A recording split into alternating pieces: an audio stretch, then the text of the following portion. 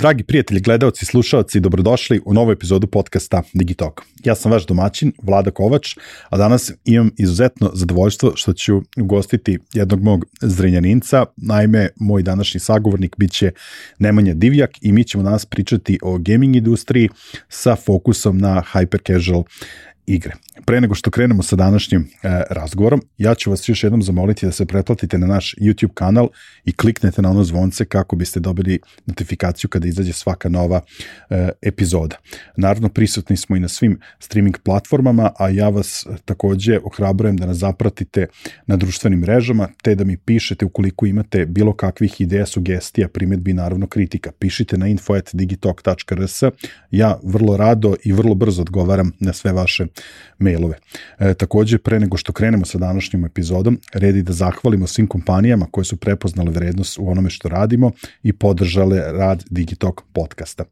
Veliko hvala MTS-u koji je pokrovitelj Digitalk podcasta u ovoj godini, a kada pominjemo MTS, želio bih da vam skrenem pažnju i na jednu od njihovih usluga. Budite prvi, digitalizacija i e-fakturisanje može da počne odmah. Ispunite vašu zakonsku obavezu na vreme uz Bankup platformu i MTS pouzdane partnere za e-fakture. Veliku zahvalnost dugujemo i našim partnerskim kompanijama Mastercardu, OTP banci i Ideja online prodavnici. Kada pominjemo Ideju, setite se da važi promo kod Digitalk 500 koji vam daje mogućnost da ostvarite 500 dinara popusta prilikom vaše kupovine u Idejnoj online prodavnici. Naravno, i u ovoj epizodi drugari iz izdavačke kuće Finesa su sa nama, dvoje vas sa najbržim komentarima ćemo nagraditi sa 2 Finesine knjige, a za sve vas ostale važi promo kod Digitalk koji vam daje mogućnost da na Finesinom sajtu ostvarite 10% popusta na već snižena izdanja. Sada krećemo s razgovorom. Ćao Nemanja, dobro mi došao. Bolje te našao, Vlada. Ja, da budem iskren, uopšte ne znam kako tačno da te najavim. Mislim, de facto ti ja danas ćemo po prvi put u Digitalk podcastu pričati o gaming industriji u Srbiji, o tome šta vi radite sa Tami Games studijom, ali ja ne mogu prosto da ne pomenem neke druge prideve koji idu uz tvoje ime. Možda najdraži pridev koji mogu da kažem je da jeste da si ti moj Zrenjaninac. Tako je. Mislim iskreno da u epizodama koje smo radili do sada, znači radili smo neke specijale emisije gde su bili naši drugari i Milan Milićev i Miroslav Grbić i Nikola Petrov, ali mislim da kažem da u ovim redovnim emisijama mislim da si ti prvi Zrenjaninac koji gostuje u Digitalku, tako da mislim sasvim slučajnost, siguran sam da će biti još naših zemljaka ovde na ovoj vrućoj stolici, ali ti si neko zaista ko onako zavređuje puno pažnje, ne samo u gaming industriji, jer ti ja se poznajem sigurno bar 10 godina, ja mislim, od kako sam ja počeo sa konferencijama u Zrenjaninu, ti si i tada bio zajedno sa tvojim bratom i kao prvi startup iz Zrenjanina, onako veliki si entuzijasta i onako nikada ne odustaješ, mnogo si uporan i to mi se jako sviđa kod tebe, a eto, razlog današnjeg našeg druženja ovde u Digitalku je, kao što sam rekao, gaming industrija i da kažem malo uže, ono što ti ekipu Tami Games radite, to su hyper casual igre, pa ćemo se malo baviti time danas u ovoj podcast epizodi, ali kao i svakom drugom gostu, eto možda tebi da malo više prostora jer si moj Zrenjaninac zemljak. Volio bi da nas se predstaviš našoj publici, ko je Nemanja Divjak, šta ti to zapravo radiš delom u gaming industriji, slobodno možeš pomenuti i ostale stvari koje si radio do sada. Hvala Vlado na lepoj najavi i superlativima. Da, eto, jedan dečko iz Zrenjanina koji već 20 godina posluje putem interneta, a od 1999. recimo negde sam počeo prvi put da radim preko neta. Može se reći da sam otišao više u preduzetničke vode, tako da neću kažem da sam bio limitiran na jednu stvar, ali na više stvari od marketinga, affiliate-a, online servisa, SaaS biznisa, pa sve to gaminga u kom sam trenutno možda u neku ruku i najaktivniji. Bavim se kreiranjem proizvoda u neku ruku, i to sam jednostavno od uvek voleo da radim, od uvek sam uživao u tim stvarima. I eto, dolazim iz našeg divnog Zrenjanina gde nije bilo puno opcija i mogućnosti i tražili smo način kako da nešto stvorimo i taj internet koji nas je povezao sa celim svetom je omogućio da eto, ja pronađem svoje neko tu mesto. Imao sam prilike, što kaže, da učim sve i svašta i svako to učenje je dovelo do nekog sledećeg koraka i evo danas u principu jedna od glavnih stvari je kompanija Poblitio i kompanija Tami Games u kojima sam najviše uključen u ovom momentu. I eto, tu sam već 5 godina na gaming sceni, skoro nekih 20 godina u IT sektoru, tako da, eto, to je najjednostavnije, a najjednostavnije objašnjenje mene, možeš slobodno reći, jednostavno preduzetnik i to je to. Još malo pa penzija. Ako računamo beneficirani staž, definitivno bi već trebalo da je imamo, jer ovo je mislim stresnije nego specijalna operacija, od caja, kao 2,5 puta treba da ima beneficirani staž. Ne, jeste. Preduzetnički put u Srbiji je definitivno beneficirani radni staž. Jeste, pogotovo zašto nije bilo razumevanja niti kapitala, pogotovo recimo kad smo mi baš krenuli 2004. recimo prvi put kad nam je treba neki kapital, to je apsolutno bilo nemoguće, pa već tamo negde 2012. se prvi put spominju neke opcije za investicije. Evo ja mislim da i dan danas još uvijek nije na tom nekom zdravom nivou sistem investiranja u Srbiji, ima kapitala drastično više nego nekada, imaju i bespovratna sredstva i fondovi i inicijalne investicije za početak, ali je i dalje situacija drastično različita u odnosu na, ne znam, Berlin ili San Francisco, London ili negde drugde. Da, nema više barijera, možeš ti da predstaviš svoju ideju negde preko, ali ako nisi tamo, teško je da dođeš do kapitala, eto, to je nešto sam se ja isto i susreo, ali boriš se i nekako ideš korak po korak. Ajde sad da krenemo na početku sa zaključcima. Ono što sam ja rekao, i ti si negde sad sa ovom poslednjom rečenicom se nadovezao, ja mislim, pošto dosta mladih, oni koji završavaju fakultete ili koji se u ovom trenutku traže negde gde će razvijati svoju poslovnu karijeru, možda je upravo ta neka poruka, biti istrajan i uporan. Mislim, ja definitivno te dve stvari mogu da kažem za tebe. Znači, vi ste i udarali glavom u zid, ali zato kažem, mislim, prvi startup iz Zrenjanina, znaš, kao ja sećam tih priča, meni je sve to toliko fenomenalno, ali evo, danas sedimo i ti si sa svojim studijom, da kažem, jedan aktivan član tog gaming ekosistema u Srbiji, imaš već i neke jako lepe rezultate koje ćeš podeliti sa nama i to je po meni negde za svaku pohvalu i opet kažem, mislim da ta neka upornost i istrajnost, da to treba da bude poruka klinicima. Pa činjenica je da ako nisi uporan i brzo odustaneš od nečega, definitivno ne možeš doći do nekog uspeha. Naravno, postoji one hit wonders, neko da krene nešto da ide lako. Ali mislim da je prednost današnjih mladih količina edukativnog materijala koja se nalazi na YouTube-u ili na nekim drugim platformama, gde je dosta sažvakan proces kako se stvari rade. I primjer radi, ako pogledamo od kad smo mi krenuli startup svet i razvijanje projekata, uvijek je bilo kao lean metoda, naš korak po korak, jednu po jednu stvar da implementiraš, da testiraš, tako dalje, gde pravi rezultat sam vidio u stvari stvarno u gamingu, jer pored recimo online proizvoda koje razvijaš, potrebno je mnogo više vremena da dođeš do nekog rezultata, da napraviš to nešto više, možda i ljudi treba, teže se testira, teže se skalira i sve.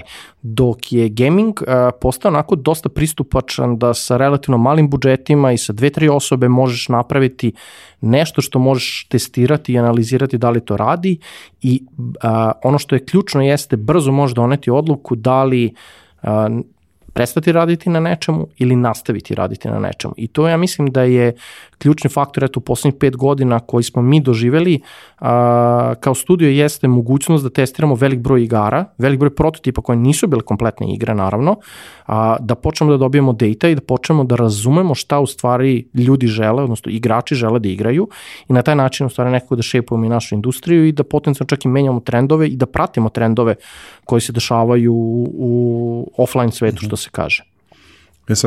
Ja se iskreno nadam da ćemo uskoro ovde u Digitoku vidjeti još jednog našeg zemljaka Nikolu Čavića, koji je izuzetno aktivan u Srpskoj gaming asocijaciji, pa ćemo dobiti neke možda i šire i preciznije podatke, ali eto, ja bih voleo iz tvog nekog ugla, iskustva, kažem, ti si prilično aktivan član celog ekosistema, gaming industrija u velikoj ekspanziji u Srbiji u prethodnih par godina,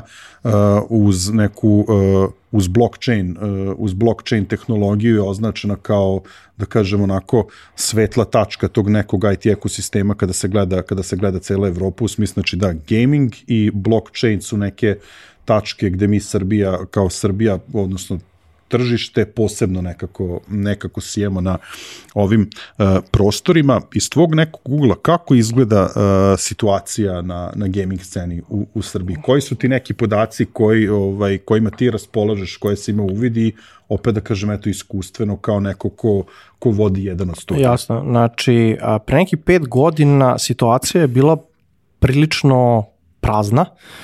Svi smo znali da postoji Nordeus, postoje u to vreme iPix i Mad Hat Games. Manje više ta 3 studija su bila jedina 3 studija koja su bila spominjana pre nekih 5-6 godina. Tu je se pojavljivao tu Desperados u tom nekom momentu i tu smo bili mi, ali generalno jedini koji su pravili neke pare bili su Nordeus i što se kaže Mad Hat Games i iPix su razvijali tipove igara koje su hopa. Govorim za Mad Hat Games i Epix, koji su razvijali sa Big Fishem u to vreme, i ta kompanija u stvari omogućila njima da, što se kaže, razvijaju igre, da budu plaćeni, ali ono što je bilo najbitnije jeste da su edukovali kadar. Znači, kroz tih nekih 300, 400, 500 zaposlenih koji je prošlo kroz te firme, počeli su da se pojavljuju programeri, koncept artisti, 3D modelari, audio, video. Znači, krenulo je da se gradi, ajde kažemo kao univerzitet, ali ljudi su bili plaćeni. Postoje Nordeus, koji je u Beogradu, koji je bio fokusiran uvek na svoje igre, sami rade publishing i sve, i oni su imali onako jednu lepu uzlaznu putanju i dan danas velika kompanija i odlično posluju. Ali ono što je se desilo u posljednjih par godina, došlo je do promene mogućnosti kroz alate. Sazreli su alati, recimo Unity, Unreal Engine, koji se koriste razvijanje igara. Bilo da su to AAA igre koje koštaju 10, 15, 20 miliona, 100 miliona da se razviju. Omogućen je ulaz na mobilno tržište. Znači, pojavljaju se iPhone i Android uređaji koji danas pariraju jačim kompjuterima, tako da otvorena je mogućnost dodatnih par milijardi igrača. I to je valjda bio neki prirodni splet događaja da u stvari ljudi su krenuli da prave svoje igre, dobili su želju, jer ceo život su igrali igre, i danas u Srbiji, po poslednjim izveštajima SGA, negde oko 100 studija postoji u Srbiji. Većina, znači više od polovine je manji studij, 1 do 5 osoba, gde nekih par procenata u stvari i dalje, ne znam, možda 5 do 10% pokriva 3 ili 4 kompanije koje su veće. Ali ono što se dešava jeste da u toj celoj priči način da se razvije igra, da se testira igra i da se dođe do publishera se drastično promenuo, i mislim da su mogućnosti danas bolje nego ikada do sada. Recimo Unity Engine, koji recimo i mi koristimo za development, je došao do tog nivoa da ti kroz njega možeš lansirati igru i na Androidu, i na iOS-u, i na PC-u, Macu, Xboxu, PlayStationu, Nintendo Switchu, gde jedan kod radi na svemu. I to je u stvari ono šta podiže celu industriju. Sad spominješ blockchain, znači i blockchain dolazi u gaming takođe, znači sad kad spojiš i NFT i blockchain bit će još veće ludilo, ali definitivno je došlo do ozbiljnog pomaka jer su ljudi krenuli da rade i počeli su da razumeju kako da rade. Da li još nešto fali kapital, pogotovo za one koje počinju. Mi smo imali sreće neke da smo dobili neki novac koji je nas finansirao, slično kao što je Method Games i Epic su imali publisher koji je finansirao da razviju igru, tako smo i mi bili plaćeni da razvijamo igre, s tim da razlika je što smo, ako ne grešim, IP je naš ostao, IP koji su oni razvijali nije ostao njihov, nego je vlasništvo i dalje publishera. Tako da, eto, mogu da kažem da smo malo imali i sreće, ali i ta sreća je došla nakon skoro 3 godine rada, bez ičega, uz 40-50% tih mailova, gomile sastanaka i traženja tog nekog market fita gde smo mi uspeli da se nađemo u tom momentu kada smo dobili prvu hit igru. Ja bih voleo na samom početku, sad nešto si pomenuo, naravno celu priču ćemo krenuti sa vašim početkom, jer opet kažem, mnogo stvari i radiš i radio si i ovo je jedna od stvari kojom se baviš. Meni bi značilo da mi u ovoj epizodi, obzirom da se prvi put bavimo gaming na ovaj način, ajde iz da kažem, tvog nekog ugla, pominjao se već kao neke vrste igara. Ok, imamo žanrove igara, to svi znamo, svi koji smo kao igrali ili igramo još uvek, ali koji su to tipovi igara kada je u pitanju gaming u Srbiji, šta se to kod nas sve pravi? Pa, evo ovako da definišemo, znači ima prvi segment koji može se kaže, odnosno da kako podeliti igre jesu da li su free ili su paid, to je prva stvar. Druga stvar je da li su AAA igre, gde zahteva se tim 50, 100, čak i 500.000 ljudi i 3-4 godine developmenta sa ogromnim budžetima. Drugi segment su casual igre, znači to su igre recimo koje se razvijaju pa 2 do 3 godine se radi na njima, ne nužno da se čeka 2 godine da izađu, ali duži period, recimo kao što je Gardenscapes, igre koje razvija Playrix iz Novog Sada, i onda imamo taj neki sektor u kojem smo mi, to su neki hyper casual igre, koji su jednostavnije. Znači možemo podeliti na AAA igre, high quality, neki casual koji je high quality, ali nije mega production, i hyper casual igre koje su vrlo jednostavne igre sa jednostavnim mehanikama, gde može mali broj ljudi da radi na njima u poređenju sa casual igrama ili hyper casual, ili AAA. Takođe ono što pravi veliku razliku jeste da li su paid ili su free i način monetizacije. Imamo AAA igre koje koštaju recimo $50, ali imamo i AAA igre kao što je recimo Apex Legends, doduše to se ne razvija kod nas, ali je fokus na in-app purchases, gde ljudi u stvari kupuju neke iteme. Što se tiče casual igara, uglavnom one se razvijaju sa ciljem da im bude jaka prodaja itema unutar igre, dok kod nas u hyper casual space-u 99% fokusa je na monetizaciju kroz reklame. Znači, vrlo mali procenat je fokusiran na zaradu od in-app purchasinga. I ono što je interesantno jeste da je to jedan ceo ekosistem gde igre koje zarađuju od prodaje unutar sebe u stvari troše 90%, ja mislim, budžeta na marketing koji se sliva u hyper casual igre, koje se reklamiraju dalje u drugim hyper casual igrama, odnosno reklamiraju i casual igre, gde igrači odlaze da potroše pare, i to je taj jedan začarani krug nekog ekosistema koji u stvari sam sebe održava, i hvala Bogu to funkcioniše. I polako se pojavljuje još jedan segment u kom smo i mi igrom slučaju uključeni, jesu platforme kao što je Apple Arcade, mislim da postoji Google Plus i sad već i Netflix ulazi u taj sistem, gde su to platforme koje daju procenat zarade gaming studijima, odnosno igrama, na osnovu koliko se igre igraju, u zavisnosti koliko oni imaju subscribera. Znači, primjer radi, Apple daje procenat revenue koji generiše Apple Arcade sistem, Netflix možda finansira ceo razvoj i update-ove i možda deo procenta u revenue kasnije, ali recimo da su to neki segmenti kako možemo podeliti. Znači, paid, free, AAA, casual, hyper casual, i u zavisnosti monetizacije da li su ad-based ili su in-app purchasing. Sjajno.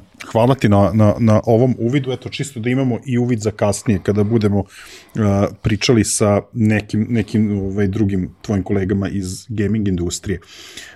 Ja bih voleo da ispričaš nama kako si ti počeo kada je u pitanju Tami Games, a obzirom da si rekao da je možda još uvek jedan od problema dolazak do tog kapitala, pa da fokus baciš na taj dolazak do publishera. Jer verujem da je i taj trenutak negde bio opet nešto odakle ste vi krenuli tu neku možda veću ekspanziju. Da, znači mi smo krenuli Tami Games negde 2016. godine. Bila je varijanta, okupili smo se i rekli smo ajde probamo da pravimo igre, pošto smo voleli da pravimo igrice i sad smo mislili smo popili pamet svog sveta i krenuli se da pravimo tu neku igru i nama je trebalo skoro 2,5 godine da napravimo tu igru. Onda smo došli do nekog publishera, igra je lansirana, međutim to je bio totalni propast fail, što je onaj komentar što si rekao predzeti što moraš istrajati. Prva igra nam je nažalost failovali, iako smo uložili 2,5 godine, ali ti prvi 2,5 godine to je bilo part-time posao. Hteli smo da napravimo igre, možemo kažemo da to bio learning curve. Period kad smo učili kako se koristi i Unity, kako se funkcioniše gaming i mobile industrija, je relativno, to je bio već iPhone 7, 8, znači još uvijek je bilo rana faza mobile gaminga i mi smo prvu igru, kažem, 2,5 godine razvijali, pa smo failovali, onda smo krenuli da radimo na drugoj igri, pa smo failovali, pa smo radili na trećoj igri, pa smo failovali i onda je desio se reboot Dubrovnik, mislim da je bilo 2018. godine, sam bio na toj konferenciji i tu sam u stvari prvi put nekako došao do tog nekog hyper casual termina. Znači mi smo razvijali casual igre u to vreme i tu sam u stvari video da ima neki prostora, došli sa jahtama, znači ima nešto para. I tu sam krenuo onako da cunjam, da pravim neke kontakte i dobio sam kontakt, mislim da se to zvao Round Zero, to je bio publisher, sa njima smo testirali prvu jednu hyper casual igru koju smo radili za recimo neka 2 meseca. Igra naravno nije imala dobre metrike i onda smo pokušali da dođemo drugi publisher, ja sam napravio spisak 40 nešto publishera, svima sam poslao mailove tada i u tom momentu je se javio Voodoo i ponudio nam je ugovor da krenemo da radimo sa njima i naravno to je bilo ti praviš igre, oni testiraju i to je to, ako igra uspe dobiješ pare, ako ne uspe ne dobiješ i tu smo se jako dvomili da li da uđemo u taj deal, da li je to dobro za nas ili ne. I na kraju smo presekli, ok, ljudi, nemamo šta da izgubimo, ajde da probamo. Tako da, ključni moment je bio ulazak u saradnju sa Voodoo-om. Voodoo nam je omogućio PM-ove, odnosno to je publishing menadžera s kojim smo imali konstantno razgovore, krenuli su da nas uče, da nam objašnjavaju šta i kako funkcioniše, kako se testiraju igre. Sveli smo ceo development sa 2-3 meseca za igru na 2 nedelje. Počeli smo da izbacujemo sve što mislimo da ne treba u igri da ide. Znači, bukvalno igra mora da bude ogoljena skroz, samo da imaš core mehaniku, da vidiš da li ta core mehanika ima smisla. I tu je Voodoo prepoznao naš kvalitet, počeli smo brzo da dostavljamo igre i mislim da je to 11. igra koju smo testirali sa njima, je bila igra Wally Beans, koja je na kraju postala naš prvi hit sa Voodoo-om, koja je generisala određenu količinu novca, koja nam je omogućila da prvi put donesemo odluku, aj sad da proširamo tim, da zaposlimo još par ljudi. Znači to je već bilo kao, aj da nađemo sad developera, tako da smo nakon toga 2 ili 3 dečka su nam se pridružila i tu je u stvari krenulo polako da se kristališe čime želimo se bavimo, znači kako da razvijemo igre. Onda u tom celom procesu, pošto sam ja kontaktirao velik broj publishera i tehnički nakon što je prošao deal sa Voodoo-om, mi smo već imali neke dogovore sa Homa Gamesom, gde smo i sa njima odgovorili isto da finansiraju razvoj igara, određen broj igara je bio fiksan, gde je treća igra od 4 koje smo dogovorili bila hit igra Pancake Art. I tu je opet sad krenuo neki kapital da ulazi i tu smo videli da ok, znamo nešto šta i kako da radimo i to je bilo ok, usi svoje kljuse, polako, sedimo, radimo, to je bio neki novac, ali nije to sad, ne znam ja koja količina para, si ti bahatiš ili ne znam nije šta. I tu polako krećemo jedan po jedan, svake 2 nedelje je prototip, s obzirom da je bilo više ljudi sada u priči, povećan je broj već na 3-4 prototipa na mesečnom nivou da možemo da testiramo i to je u principu bio dalje put koji smo imali gde smo razvili 20-ak igara, sad smo već znali ceo proces kako se igra pravi, kako se testira, kako se analizira data, da li se kiluje ili se nastavlja projekat i u tom nekom celom procesu opet neka jedna od 20 je bila opet hit, pa jedna od 20 je opet bila hit, pa sledeća jedna od 20 je bila hit, tako da evo danas imamo, ja mislim, 5 hit igara u ovom momentu, nadam se još nekoliko trenutno u procesu, ali ono što je bilo bitno jeste shvatiti šta treba razvijati,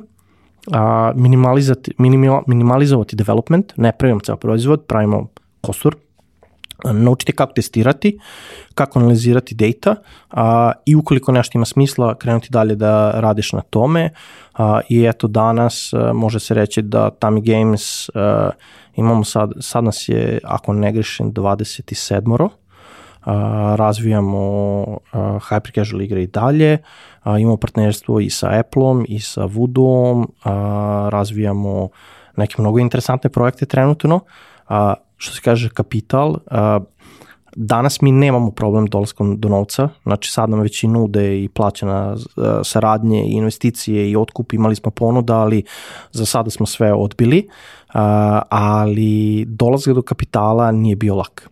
Sad, ono što je se promenulo je da u ovom momentu velik broj publishera je krenuo da radi paper prototype, znači uključujući Voodoo, Homa Games, Supersonic Games, Azure Gaming, ima još nekoliko top publishera, Mooney Games. Mislim da kogod sad ode i pogleda top 10 hyper casual games, vidjet će su različiti publisheri, komot može svakog jednog da kontaktira, odnosno sve što treba da uradite jeste da napravite prvu igru, da je uploadujete na Google Play, da upišete vaš mail i ja vam garantujem dobit ćete 15 ponuda da vam publishuje igru, iako nisu igrali tu igru. Imaju automatske botove koji odmah ti šalju, pa ima na sastanak i tako dalje.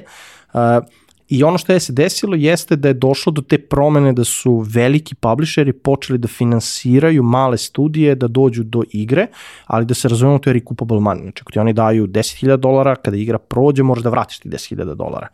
I sad ako ćeš ti dobiti $20,000, znači neš dobiti 20, dobit ćeš 10. Znači, prvo moraju da podmire ono šta su oni uložili. Tako je. Znači, malo je drugčiji metod u odnosu stavnog VC-a koji znamo da je ti dobiješ X amount of money za neki procenat. Ovde stvari funkcionišu tako što oni rizikuju da će ti doći do nečega. Ako dođeš, super, ako ne dođeš, izbjegli su birokratiju, problem, zatvaranje firme, nefunkcionalnost i tako dalje. Znači oni na mesečnom nivou finansiraju, nije to ne znam, $100,000 odmah, pa ti sa godinu dana pravi nešto, nego ide na varijantu, svaki mesec ti isplate određenu količinu para i sad što brže dođeš do hita, manje je trebalo. Tako da tržište se drastično promenilo, bar što se tiče hyper casual igara. Što se tiče casual igara, i dalje postoje publisheri koji se bave tim space-om, uglavnom zahtevaju da imaš bar neki prototip igre, znači ne znam, 10-15 minuta playtime-a i onda možda pregovaraš sa njima da finansiraju dalje razvoj igre, dok recimo AAA igre, to se ni ne počinje ako nemaš obezbeđen ogroman novac ili već nisi na glasu ili nemaš neka ozbiljna partnerstva, tako da eto, to je to što se tog dela tiče kako smo mi počeli, gde smo došli i gde su, što se kaže, financije u ovom momentu generalno za gaming industriju. Ja bih volio samo još, eto, mene sad zainteresovalo, sad rekao si suštinski, znači da nije sad toliko teško doći do izdavača, ali kako se grade onda ti odnosi sa izdavačem? Ako sam ja tebe dobro shvatio, znači nema ekskluziviteta ili to zavisi? Ima ekskluziviteta, recimo mi danas imamo ekskluzivitet sa Voodoo, pošto Voodoo nas finansira, da prvo moramo da ponudimo sve Voodoo. Znači sve što mi kreiramo, kada ode u testiranje, prvo mora Voodoo da testira i Voodoo ima pravo da prihvati ili odbije. Ako Voodoo prihvati, igra ide s njima. Ako Voodoo odbije, imamo neki vremenski period pre nego što ne smemo da ponudimo nekome drugome. Tako da ima ekskluzivitet, ali tehnički tebi nije bitno, tebi je bitno da igra prođe. Jer ako ti igra prođe, dobit ćeš određenu količinu para i onda je to super. Tako da iz tog ugla ekskluzivitet uopšte nije problem, a to je recimo nama bio problem na početku, 10 godina ekskluzivitet, sve što napravimo ide njima, naravno i oni su menjali ugovore, ne znam, mislim smo 7 ili 8 različitih ugovora potpisali, znači to je stalno amendment, znaš, kako napreduješ, ali ono što je bitno jeste da taj ekskluzivitet Voodoo i drugim publisherima daje mogućnost da assignuju publishing menadžera tebi, odnosno vašem timu, na Slack, dobite pristup Slack kanalu, imate konstantne nedeljne sastanke gde pričate o vašim idejama, o njihovim idejama, šta vide na tržištu da funkcioniš. Znači dobiješ data insight šta može da ti pomogne da napraviš neku igru. To je ono što je u stvari najbitnije i to je value koje ti donosi publisher. S druge strane, igra kad se lansira potroši se 200 do 500 hiljada eura u prvom mesecu na marketing. Znači, samo da se vidi da li igra radi, a mi nemamo taj kapital. Znači, ovde investicioni fondovi imaju manje para nego što se uloži ovde na test. Znači, to je smešno, ali stvarno gaming industrija je tolika jedna zver da ti kad kupiš 5, 6, 7 miliona igrača, to može koštati 2-3 miliona dolara samo za test fazu. To je sve u negativnom. Znači, tek nakon 6-7 meseci možda igra postane profitabilna čak i za njih. Ali ta mogućnost da oni upucaju par miliona eura u marketing nečega prema što to nešto krene da pravi revenue je za nas u neku ruku nezamislivo. Znači mi ovde pregovaramo sa firmama da ulože, ne znam, 100, 200, 300, 500 hiljada eura da ti 2 godine radiš na nečemu godinu dana, a ovde se troši taj novac na bukvalno mesečnom nivou. Znači ti se pogledaš, Voodoo ima 350 igara trenutno live i ti sad računaj da oni troše, pa ja mislim, ne znam, 10-15 hiljada eura minimalno po igri dnevno. Pa ti računaj koji su to cifra na dnevnom nivou. Da, to je teško i zamisliti. To je teško i zamisliti, zato i freema vrede milijarde. Naravno, ali mi nismo došli iz tog sektora, znači onda nam je to jako čudno, nismo razumeli taj kapital u Srbiji, mislim, naši ljudi generalno ga i ne razumeju, nemamo puno ljudi koji su skalirali stvari, čak i Nordeus, eto, koji je stvarno, napravili su momci, svaka im čast, ali ni oni možda nisu u neku ruku dovoljno dobro razumeli u stvari zašto su imali uspeh. Znaš, iz mog nekog gledanja, svaka im čast, ne sporim ništa, ali, znaš, čak i Nordeus koji je velika firma, imali su problem da proguraju drugu, treću, četvrtu igru. Znaš, nisu uspeli, znači nešto u metodologiji je problem, isto i Mad Hat Games, isto i oni su se borili i sve i na kraju su i akvajerovani i sve. Epix isto, razumete, znači nije uopšte problem napraviti nešto, problem je što nema kapitala da se to skalira, da se to gurne na desetine ili stotine miliona igrača. To je ono što nama još uvijek ovde fali u ovom segmentu. Dobra stvar, tu Desperados je lepo uspeo da napravi sebi revenue stream, da sami guri svoju igru, da razumije ceo svoj proces. Nordeus naravno isto takođe, da se razumemo, ne pokušavam ništa negativno da kažem, nego govorimo o state-u da nije lako. Znači čak i tako velika firma koja je imala veliki kapital je imala problem da progura stvari. Znaš, danas oni imaju sada kontrolu, delimičnu konekciju i sa Zingom i sve i sad dolazi potpuno neka druga zverina ljudi, ekipa ljudi koji su skalirali igre koje prave 500, 600, 700 miliona godišnje, što je čak i za Nordeus velik novac.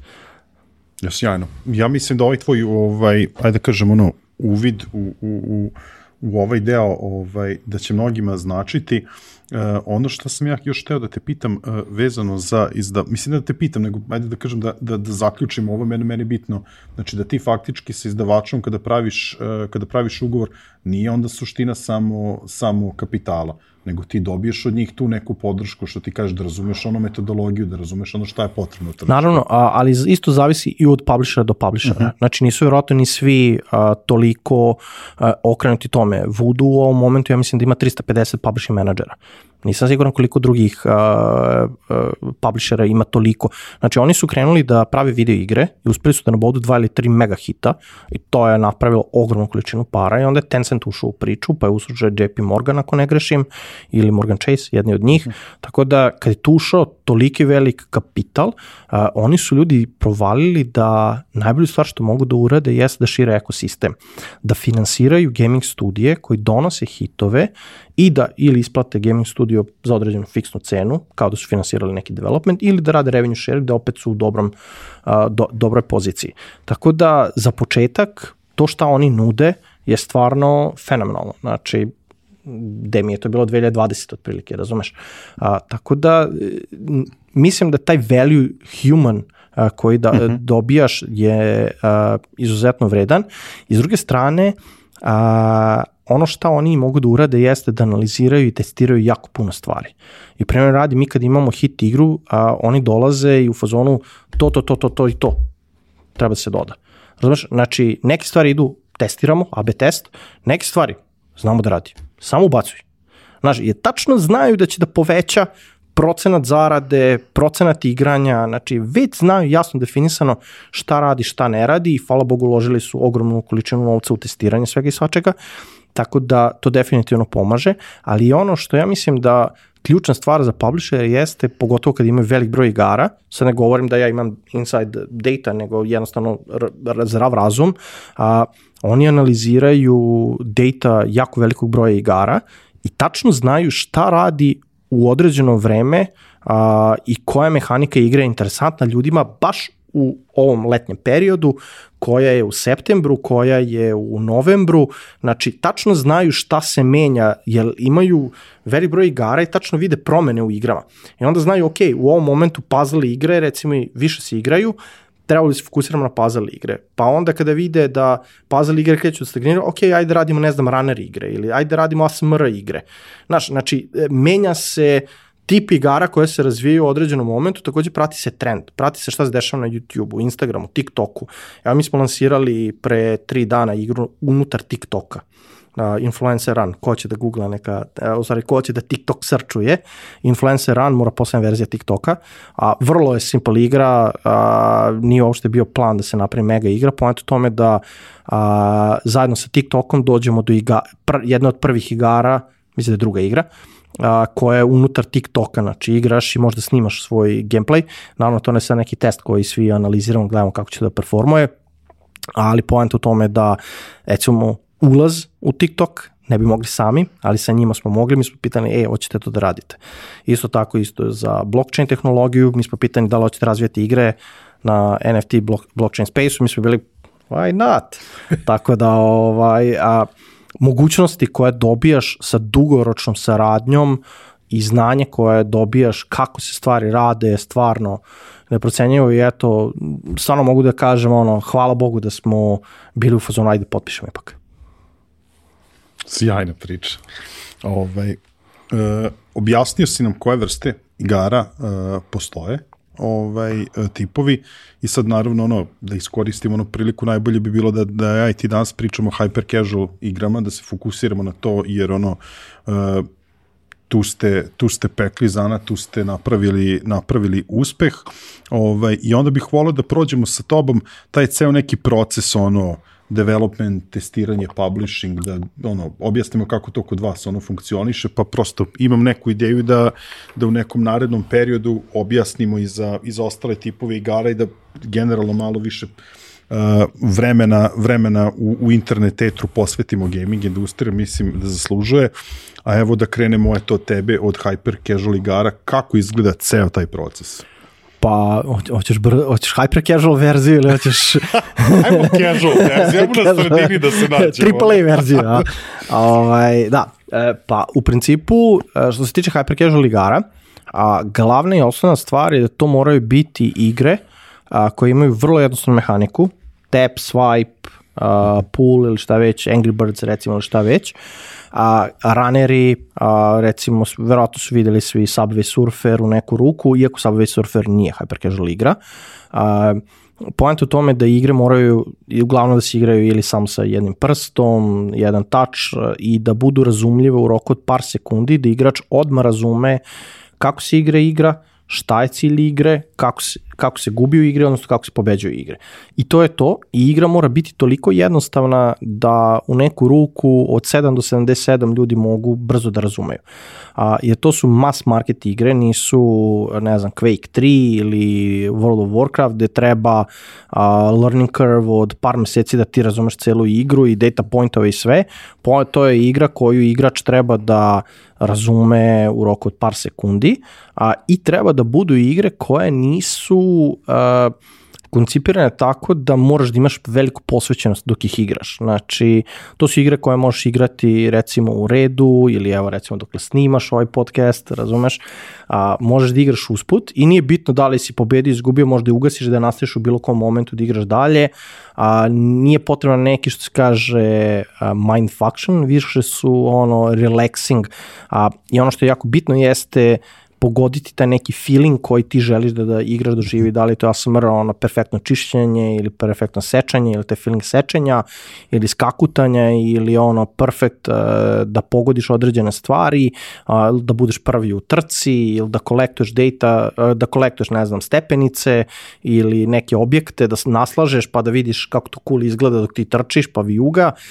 Point u tome da su igre vrlo jednostavne, dosta je jednostavna grafika, tu nema high quality modela, uglavnom ide bare bone, zelen karakter i to je to, koje ima par nešto animacija, ali je glavni fokus na core gameplayu. I to je upravo ono o čemu smo pričali, gde kad imaš dobar core gameplay, nije bitno da li ti imaš najlepšeg mogućeg karaktera u igri, da li je to unicorn ili devojčica ili ne znam, neki perfektan karakter, to je apsolutno nebitna stavka, ali ako uzmeš i zameniš ih sve, čak ćeš dobiti loši garant data ako je nešto perfektno.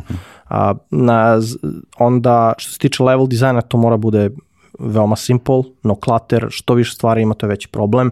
Već čovjek mora da procesira previše stvari, a mi koji volimo video igre, pogotovo PC ili PlayStation gaming, imamo tendenciju da želimo još. Ali ono što je glavno jeste pronaći tu neku core mehaniku, tu core mehaniku testirati kroz social network, recimo Facebook, pustiti par dana da ranuje se kampanja, analizirati taj data, vidjeti da li su metrike u tom nekom publishing range-u, ako su metrike u publishing range-u, onda radimo update igre, dorađujemo, dodajemo stvari, dodajemo dodatni nivo ili šta već, a ako metrike nisu dobre, kiluješ igru, ideš sledeću ideju. Ukoliko su dobre metrike, onda ide, što se kaže, ponovo testiranje, posle novog testa, ako su metrike dobre, onda se prelazi u taj neki 2-3 meseca scaling phase, gde se testira na većim malo budžetima da li igra može biti profitabilna ili ne, i ako se utvrdi igra da će biti profitabilna, onda publisher preuzima u fullu, kreće da gura dalje, a ako igra neće biti profitabilna, vrati se tebi i ti radiš s njom šta hoćeš, ali poenta je da se recimo u mesec dana zna da li igra ima potencijala da se gurne u fullu ili ne. Znači, ceo proces developmenta, testiranja, znači sve to u mesec dana? Da, znači, ceo proces developmenta, recimo, ako hoćemo da budemo brzi, može bude za 3 dana. Mi smo usporili, jer više nismo, što se kaže, u potrebi da štancamo 1000 ideja. Mi radimo, recimo, 2-3 prototipa na mesečnom nivou. Uglavnom koncipirano je sad da imamo tim od 2 ili 3 tima od po 2 osobe i onda u paraleli oni rade igre. Sad nekad uradimo 2, nekad 3, nekad 5 igara u mesec dana. Evo danas idu 2 igre u testiranje, da će iduće nedelje ići nešto, ne znam, ali point u tome da gledamo da sad već radimo malo kompletnije igre, gledamo da dodamo više stvari koje bi bile interesantne kako bi ubrzali taj proces, jer ako kilujemo igru, onda nam je bolje da imamo igru koju možemo lansiramo i kod sebe. Naravno u početku smo išli samo core mehanik, sad malo onako dodajemo stvari, ali 2 do 3 nedelje developmenta, nedelju dana testiranja i ti već imaš data da li ima nešto smisla raditi ili ne. To je isti princip, što se kaže, testirati neku online verziju ili evo, hoćeš da organizuješ gaming konferenciju, napraviš landing page, uplatiš marketing i vidiš da li ćeš dobiti određen broj leadova za gaming konferenciju i organizuješ landing page za NFT konferenciju i isti budžet uložiš za NFT konferenciju na Global Srbije, Beograd. I vidiš da dobiješ više prijava. I broj prijava za NFT konferenciju ti kaže 10 puta više ljudi je dalo mail, znači očigledno treba ovim da se bavimo, ne treba da pravimo gaming konferenciju ili da li treba da, što se kaže, pravi edukacijnu konferenciju. Znači taj data ti odmah kaže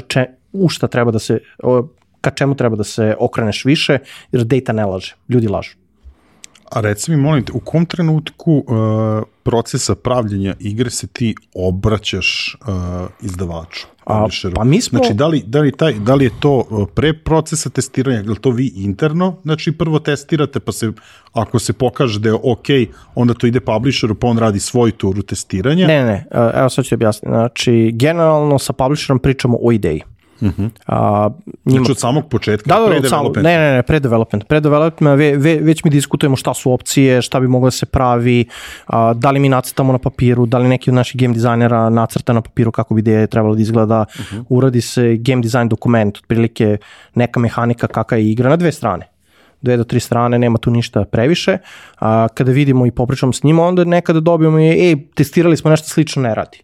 Znaš, ono kao kilo si ideja pre nego što krene se radi, ali već kada se nešto dogovorimo da se radi, imamo potpuno kreativnu slobodu, ništa se oni ne mešaju u to. Jasno. Znači mi krenemo da pravimo igru, ali generalno svaki nedelje imamo sastanke, tako da izveštavamo gde smo, šta smo napravili, pošaljemo video, oni daju feedback, znači back and forth, dokle igra ne bude spremna za testiranje. I ono šta svi publisheri sada već omogućavaju jesu platforme za testiranje, znači oni finansiraju ceo marketing.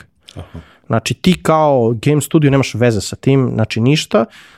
U neku ruku to je njihov način da kolektuju data, znači oni kupuju data tako što finansiraju marketing, imaju svoje data setove, kolektuju taj data i onda analiziraju šta radi, šta ne radi.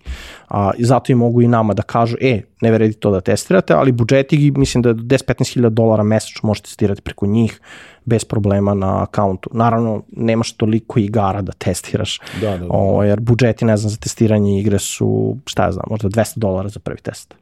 Ne znam, $50 ili do $100 na dnevnom nivou da uradiš testiranje. Tako da eto, za $400-500 ti dobiješ full data oko toga da li igra ima smisla ili nema. Reci mi, kad je u pitanju plasiranje igre, to sve radi izdavač? Tako je, znači ceo proces publishinga radi izdavač, mi kao game studio nastavljamo da radimo na igri, sem u slučaju da igra potencijalno ekstremno ima ekstreman potencijal, kao što je recimo bio Slice It All, gde je Woodov tim odmah preuzeo celu igru. Znači, eto, igra je lansirana pre godinu dana, mi nemamo ništa sa njom nakon 1. meseca. Znači, bukvalno došlo je 20-30 ljudi i preuzelo tu igru i da oni se bave njom i oni je updateuju i oni rade na njoj i dalje i mi nemamo nikakve veze s tim. Dok recimo je do Draw and Break It igra, mi radimo update-ove, mi se bavimo njom, mi je održavamo i sve, na nama je da radimo taj deo, ali ceo deo oko mark kreiranja videa, kampanja, influenceri, to sve rade oni, mi nemamo dodirnih tački, nama stigne šta je potrošeno, šta smo zaradili, to je to. Sad, ima još jedno pitanje, opet sad vezano za te neki odnos sa publisherima. Ti kažeš imate vi neku ideju pa izložite njima. Sad, a da li dođe, oni kažu treba nam za, ne znam, ovo i ovo tržište, takva i takva igra. Jel da li ima ne na taj način, ima, da. Recimo, evo sad igra koja ide danas u testiranje je došla na osnovu toga što su oni testirali neke različite mehanike i našli su neku igru staru 15 godina na netu i u fazonu nema na mobilu. Znači, bukvalno nema ta mehanika nigde na tržištu i rekli su, videli smo da je ovo interesantno, ne znamo kakav je data, igra je odlična, da li možete da napravite ovako nešto? I mi smo videli bukvalno Flash igru, znači kada je Flash igra to znaš da je stara. Kao mi. Tako je. I mi smo uzeli i tehnički napravili smo modernu verziju tako nečega. Juče sam se zezao, zamenit ćemo Solitaire na Microsoftu koliko je zarazna igra, je stvarno onako interesantna mehanika, verujem da si vidio match 3 igre i sve i kao što radi Voka igru što rade, gde ti u stvari vamo pucaš, sve neki puzzle, ali mi smo uradili square, da moraš 4 ista oblika da uobličiš u svakom ćošku i to je bukvalno mehanika koja trenutno nema na tržištu. Znači, ne postoji ni jedna igra u top 1000 puzzlova da ima tu mehaniku. Sad, to ćemo da vidimo da li uopšte radi mehanika ili ne radi, ali eto, igra će ići sutra ili danas bi trebalo da ide već u neko testiranje. Ajde sad samo tu na kraju, to možda nismo spomenuli, ali i ti neki insighti koje imamo na osnovu podataka koje skuplja i izdaje SGA u okviru svog reporta, jeste da je ono upravo najveći procenat, ono kao gaming stvari koji izlazi iz Srbije su mobilne igre, znači da je tržište mobilnih igara, da je to ono što je... Pa, generalno, mobilna industrija je abnormalno porasla pojavom mobilnih telefona, jer PC dalje nema skoro 6 milijardi ljudi, a 6 milijardi ima možda 12 milijardi telefona. Da. To je definitivno činjenica i primjera radi čak i siromašne zemlje, ne znam, Bangladeš, Nepal ili negde u Africi ili ajde, ne mogu više kažem ni Indija da je siromašna jer i njima raste standard, ali svi imaju telefon i svi mogu da igraju i svi troše vreme na telefonu. Isto gaming industrija je doživala velik uspeh, verovatno zato što je i Facebook, Instagram, TikTok su uspeli da lansiraju svoje platforme i omogućili su nenormalnu količinu eyeballsa. Što se kaže, ljudi gledaju content i onda može da im plašilaš reklamu. Kad vide reklamu mogu da instaliraju. Da ljudi ne koriste Instagram i TikTok, mi bi svi bili u problemu, jer ne bi imali kako da im nudimo da igraju druge igre. Sem kroz game promotion, ali činjenica da je Facebook jedan od glavnih engine-a koji se koristi za akviziciju igrača. Pored njih dolaze tu i TikTok i AppLovin koji je in-game marketing, YouTube, odnosno Google Ads.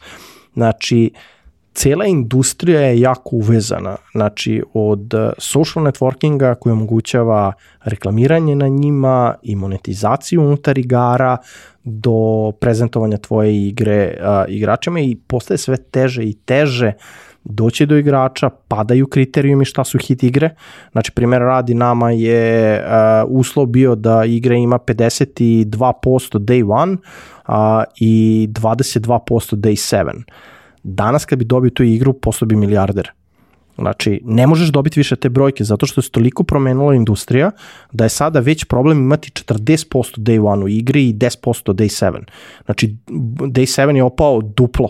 Zašto? Zašto previše ponude ima i igrači prebrzo mogu da odu. Zato kažem, znači, danas kad bi dobio igru sa 52% day one i 22% day 7, mogu bi $1 milijardu napraviti ako su dobre metrike, ali je gotovo nemoguće dobiti to danas. Znači, cijela industrija se menja i način dolaska do igrača se menja.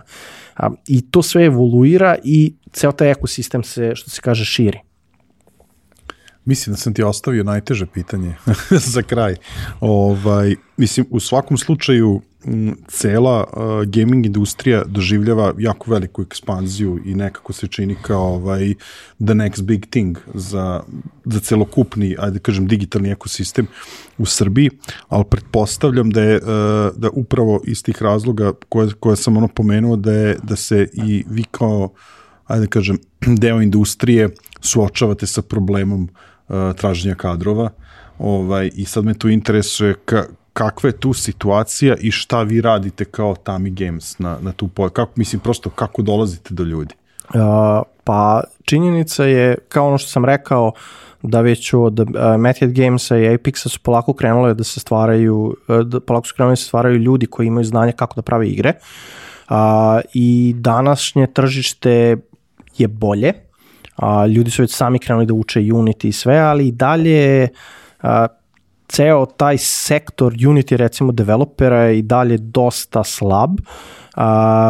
Dosta ljudi ne radi C# i Unity, fokusirani su možda na neke druge programske jezike, ali ono što mi radimo, pokušavamo, što se kaže, kroz oglase, kroz LinkedIn, oglas sajtove, referral prijatelja, da dođemo do potencijalnih ljudi koji će nam se pridružiti, ukoliko žele da prave igre, ali pored toga mi smo zajedno, sa publisherom, sa Voodoo-om, smo početkom ove godine dogovorili da pokrenemo jedan program edukacije koji se zove Voodoo Tami Games Akademija, gde u ovom momentu imamo 20 polaznika. Akademija je počela maja, mislim da je 6 timova u pitanju, gde mi u stvari i Voodoo zajedno sada sa njima radimo na tome da oni naprave 2 hita daj Bože da je 2 hita, da naprave 2 prototipa koja odlaze u testiranje. Znači, isti princip koji smo mi imali sa Voodoo-om, s tim da oni sad imaju pristup nama,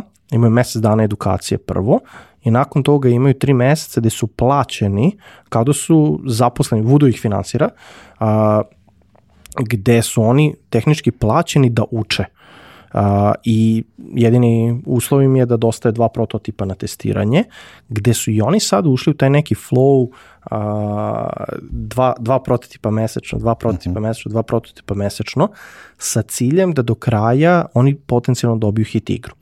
Ja ću biti jako srećan ako izađe bar jedna igra koja će biti hit iz ovog celog programa Akademije, ali ono što je bitno jeste da i ukoliko ne izađe u ova naredna 3 meseca, što se kaže neka hit igra, ono što smo mi uradili jeste da smo 20 mladih ljudi, znači to su momci i devojke, uglavnom poslednje godine fakulteta ili su tek završili, koji su došli i uče kako da prave igre i oni će dobiti koncept kako to da rade.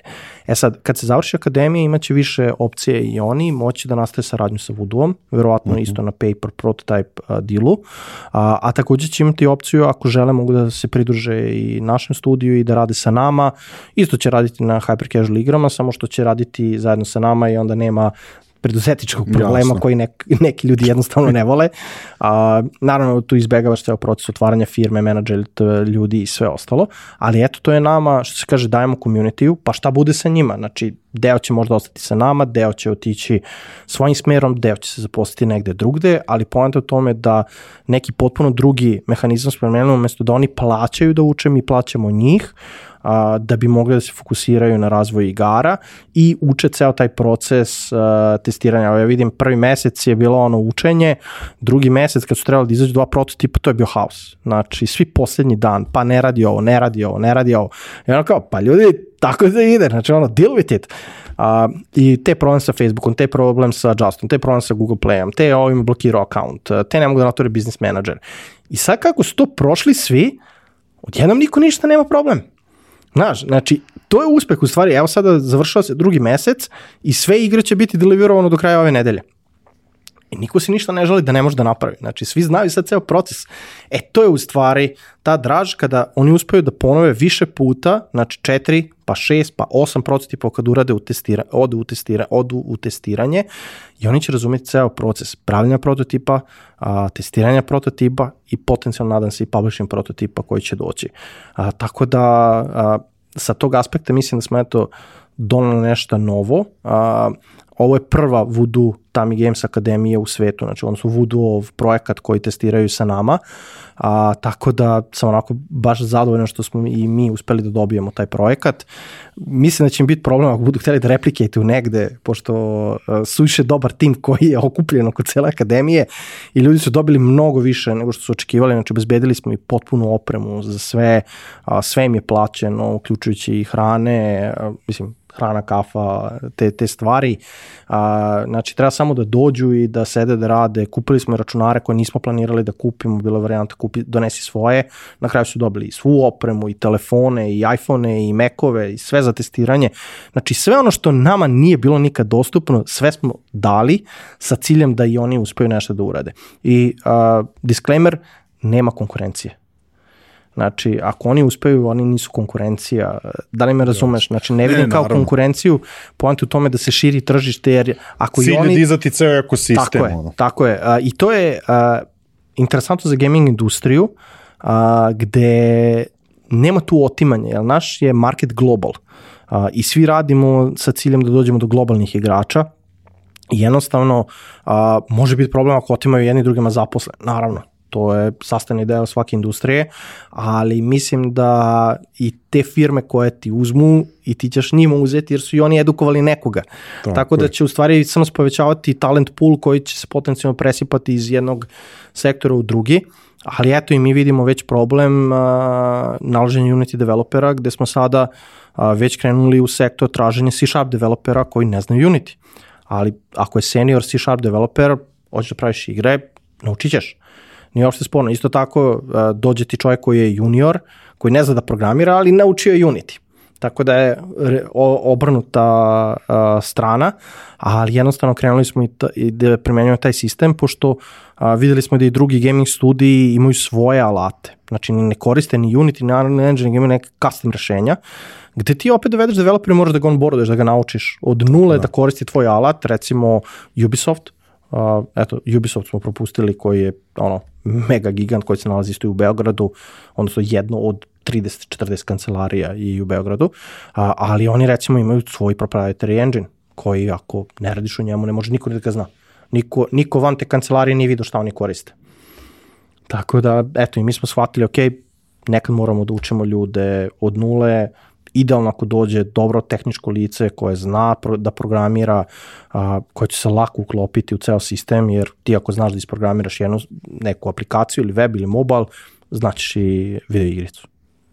Dobro, pazi, taj idealan scenarij, mislim da je sve ređe u IT industriji kada je gledamo u globalu, ali evo možda upravo ovo što si rekao, da u toj nekoj saradnji sa publisherima, da se radi na edukaciji industrije i što si sam rekao, prosto nema tu otimanja, tu je cilj rast celog ekosistema i na taj način svima je dobro. Pa jeste, zašto je kreativna industrija i stvarno je lepo i stvarno je uživanje praviti video igre, znaš.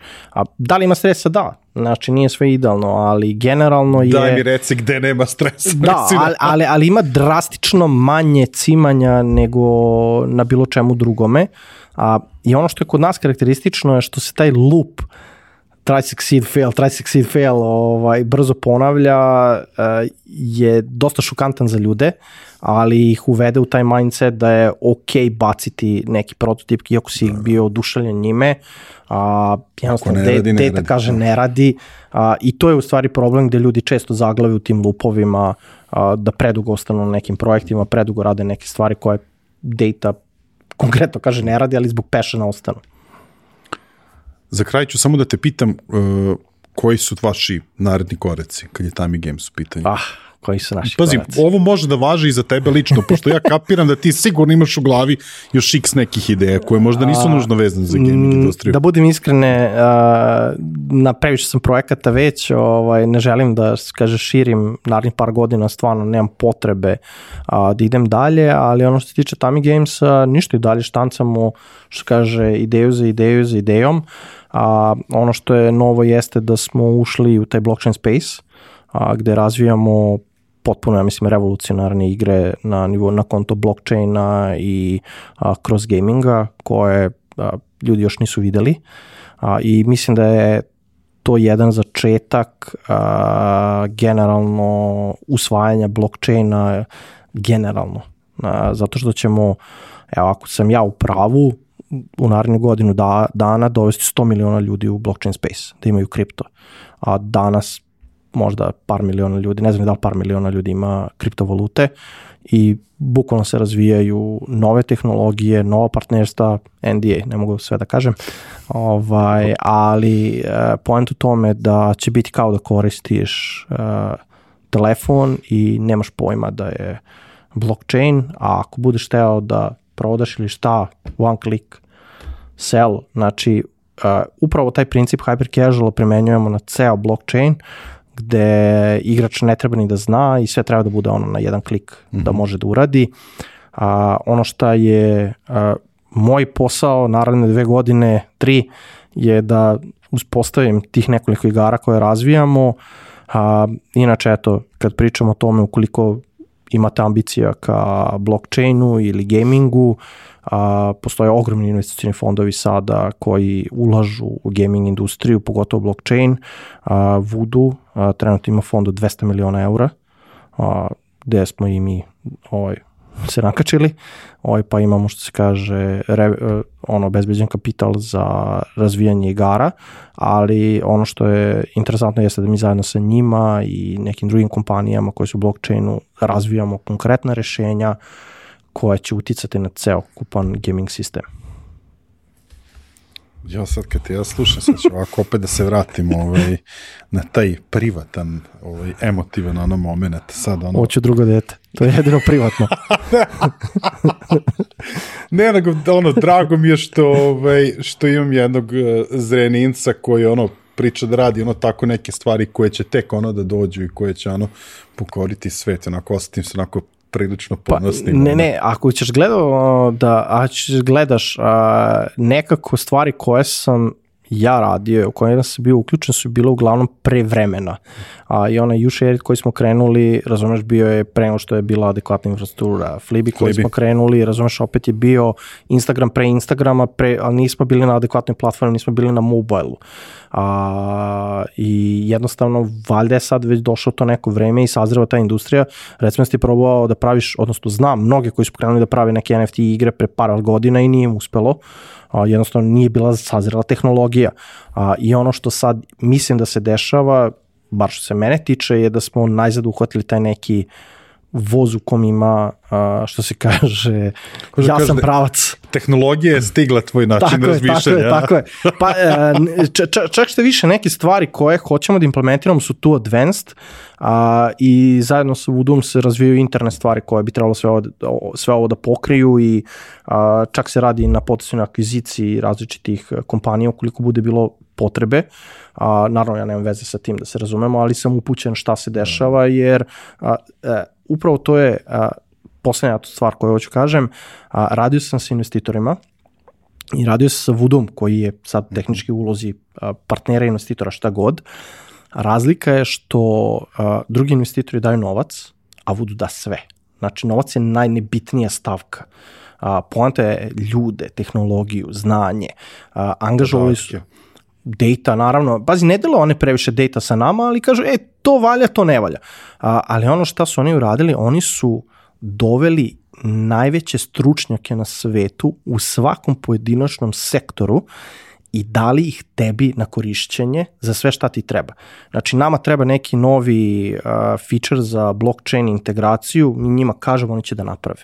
Evo, tome se radi. To je ono šta si dobio, nije samo novac. Novac mnogi imaju, pa nažalost ne uspe, ali ono što je core svega jeste ta cijela infrastruktura koju oni imaju i ta podrška koju oni pružaju timovima s kojima rade. Ja mislim da je to najvrednije šta oni donose danas.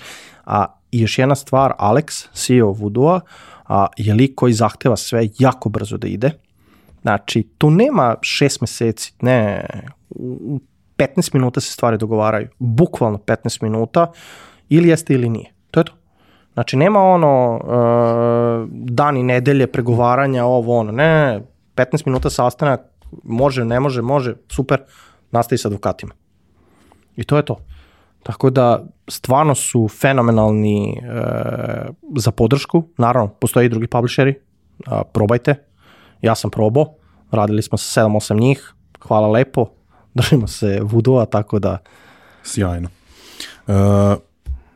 Za sam kraj moramo, kao i svakog prethodnog sagovornika, tebe da pitam, ja mislim da tvoja poruka, obzirom na iskustvo, dođeš mu kao, mislim, ja, nas dvojicu smatram još uvijek kao mladiće, ali si definitivno veteran u poslu, veteran u industriji, oni koji žele da se na neki način uključe u gaming industriju, u upravljanju igara, traženju publishera, na koji način mogu, da kažem, da dođu do malo više insajta, da li ti imaš neke stvari koje ti pratiš, izvore, šta čitaš, to bih voleo da pošalješ neku poruku, sve ove, da kažem, konkretnije stvari, šta pratiš i čitaš, to svakako možemo naknadno ubaciti u opis epizode i da mi ti dostaviš naknadno, ali eto, neka poruka za kraj za one koji se lože na igrici, koji bi želeli da budu deo tog ekosistema. Pa prva stvar je igrajte igre, znači pogotovo mobile ako želite da uđete u taj sektor. Drugo, downloadujte Unity, džaba je. Ima kanal Brekis, Breki Videos Unity Tutorials. Dečko je snimio 500 i nešto tutoriala na svaku jednu moguću stvar. Znači, naučite Unity, to je druga stvar. Naučite ako imate vremena 3D modeling, znači Blender, besplatan je, znači kako da modelujete stvari. I kada naučite osnove kako nešto napraviti, imate opciju da se, javite čak i nama, tamigames.com. Možete isto googlati Voodoo Academy, znači Voodoo ima ceo program edukacije koji je dostupan recimo i našim akademcima, koji sadrži, ja mislim, 15-20 sati edukativnog materijala od početka kako se planira ideja, do kako se pravi igra, kako se optimizuje igra, kako se testira igra.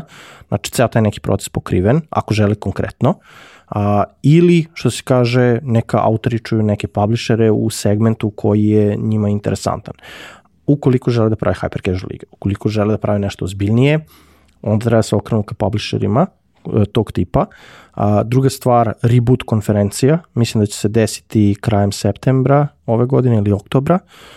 To je recimo konferencija koja je možda više okrenuta PC gamingu, ali eto, igrom slučaja sam upoznao neke fenomenalne ljude tamo. Networking kroz te konferencije. Druga stvar, Gamescom je isto izuzetan event koji daje sliku scene i šta već. A ako mislite da imate dovoljno znanja, a nemate tim ili šta, pa hvala Bogu ima dosta gaming studija u Srbiji, možete ići na SGRS, Serbian Game Association, imaju otvorene pozicije tamo na sajtu, možete naći kompaniju koja se najviše dopada vama, znači da li je to AAA kompanija, da li je casual ili hyper casual, aplicirajte za poziciju koju hoćete. Većina gaming studija je spremna da primi juniore, jer nama je bitnije da edukujemo ljude da nauče kako da prave. Evo, meni najbolji developer u firmi je dečko koji je došao sa fakulteta, koji je jako dobro znao programiranje, ali Unity onako znao. Danas kida, ali 3 godine kasnije. Tako da i on je imao prilike da radi na projektima koje nije očekivao da će raditi. I još jedna interesantna stvar, zašto je hyper casual dobar? Zato što ne zaglavite na jednom projektu godinama, nego vaš learning curve se konstantno updateuje iz nedelju u nedelju, zato što se konstantno menjaju tipovi igara koje pravimo. Tako da, to je u principu to. Što se tiče materijala što ja čitam, ja sam prestao da čitam i gledam bilo šta. Prestao sam da čitam manje više vesti, prestao sam da čitam o biznisu, prestao sam da čitam how to make money i te stvari. Zašto? Jer sam shvatio da više niko ništa ne govori novo. Naravno treba čitati, pogledajte sve što možete da nađete online, ali u nekom momentu sam rekao, ok, dosta. Znači dosta je svih tih gurua koji su zaradili pare na prodaji kontenta koji vi čitate. Malo je oni koji, je Elon Musk napisao knjigu kako je uspeo? Nije. Razumeš me? Svi pišu knjigu kako uspeti, a u stvari uspeli su tako što su prodali knjigu. To je meni najveći problem, zato što mali broj uspešnih ljudi koji su napisali knjigu su stvarno uspeli, a da nije prodaja nekog materijala edukativnog.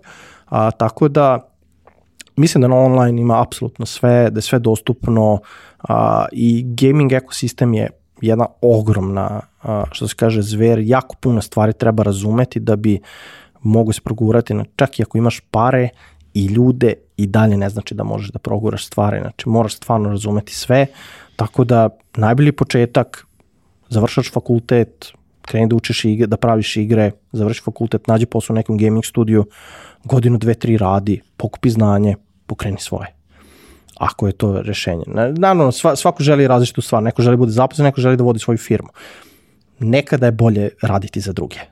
Tako da, lično možda bi bilo bolje u prošlosti. Preduzetništvo vuče svoje finansijske nedostatke, jer uglavnom od sebe sve finansiraš i onda najmanje tebi ostane, sve mora ostalima.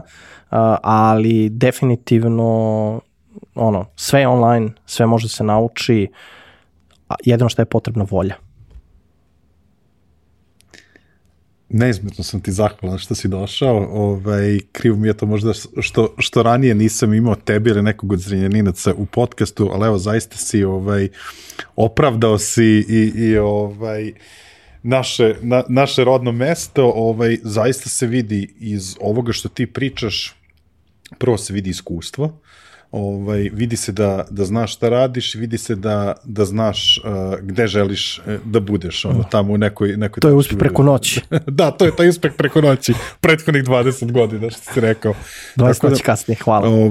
Ja se nadam da si ti uživao kod nas i verujem da će ovaj razgovor biti jako dobar uvodi u neke kasnije epizode o gaming industriji i mislim da smo pre svega ovo što vi radite u Tami Gamesu, znači hyper casual igre, malo da kažem onako razbili na neke detalje i da ljudima sad malo jasnije šta to sve postoji, šta se može raditi i da smo eto možda zainteresovali neke nove klince da se uključe. Svakako sve ovo što si rekao pronaći ćemo i na netu i linkovati od potencijala za te neke dodatne edukativne resurse i ja se nadam da se sledeći put i ja vidimo na nekom pivu u Zrenjaninu.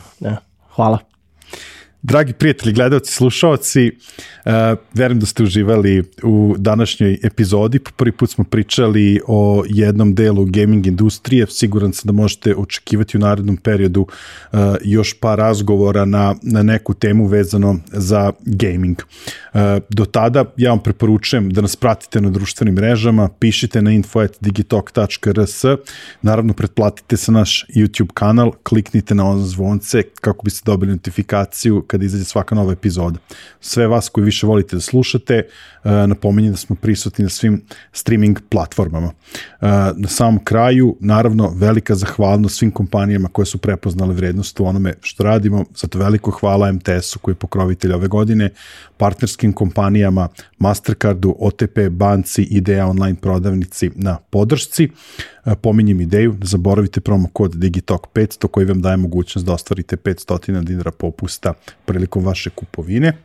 A naravno i naši drugari iz izdavačke kuće Finesa su tu sa nama danas, tako da dvoje vas koji budete najbrži sa komentarima bit ćete nagrađeni sa 2 primjerka knjige Finesinih izdanja. Za sve ostale važi promo kod Digitalk koji vam omogućava 10% popusta na Finesinom sajtu na već onako snižena izdanja. Do narednog utorka, ćao!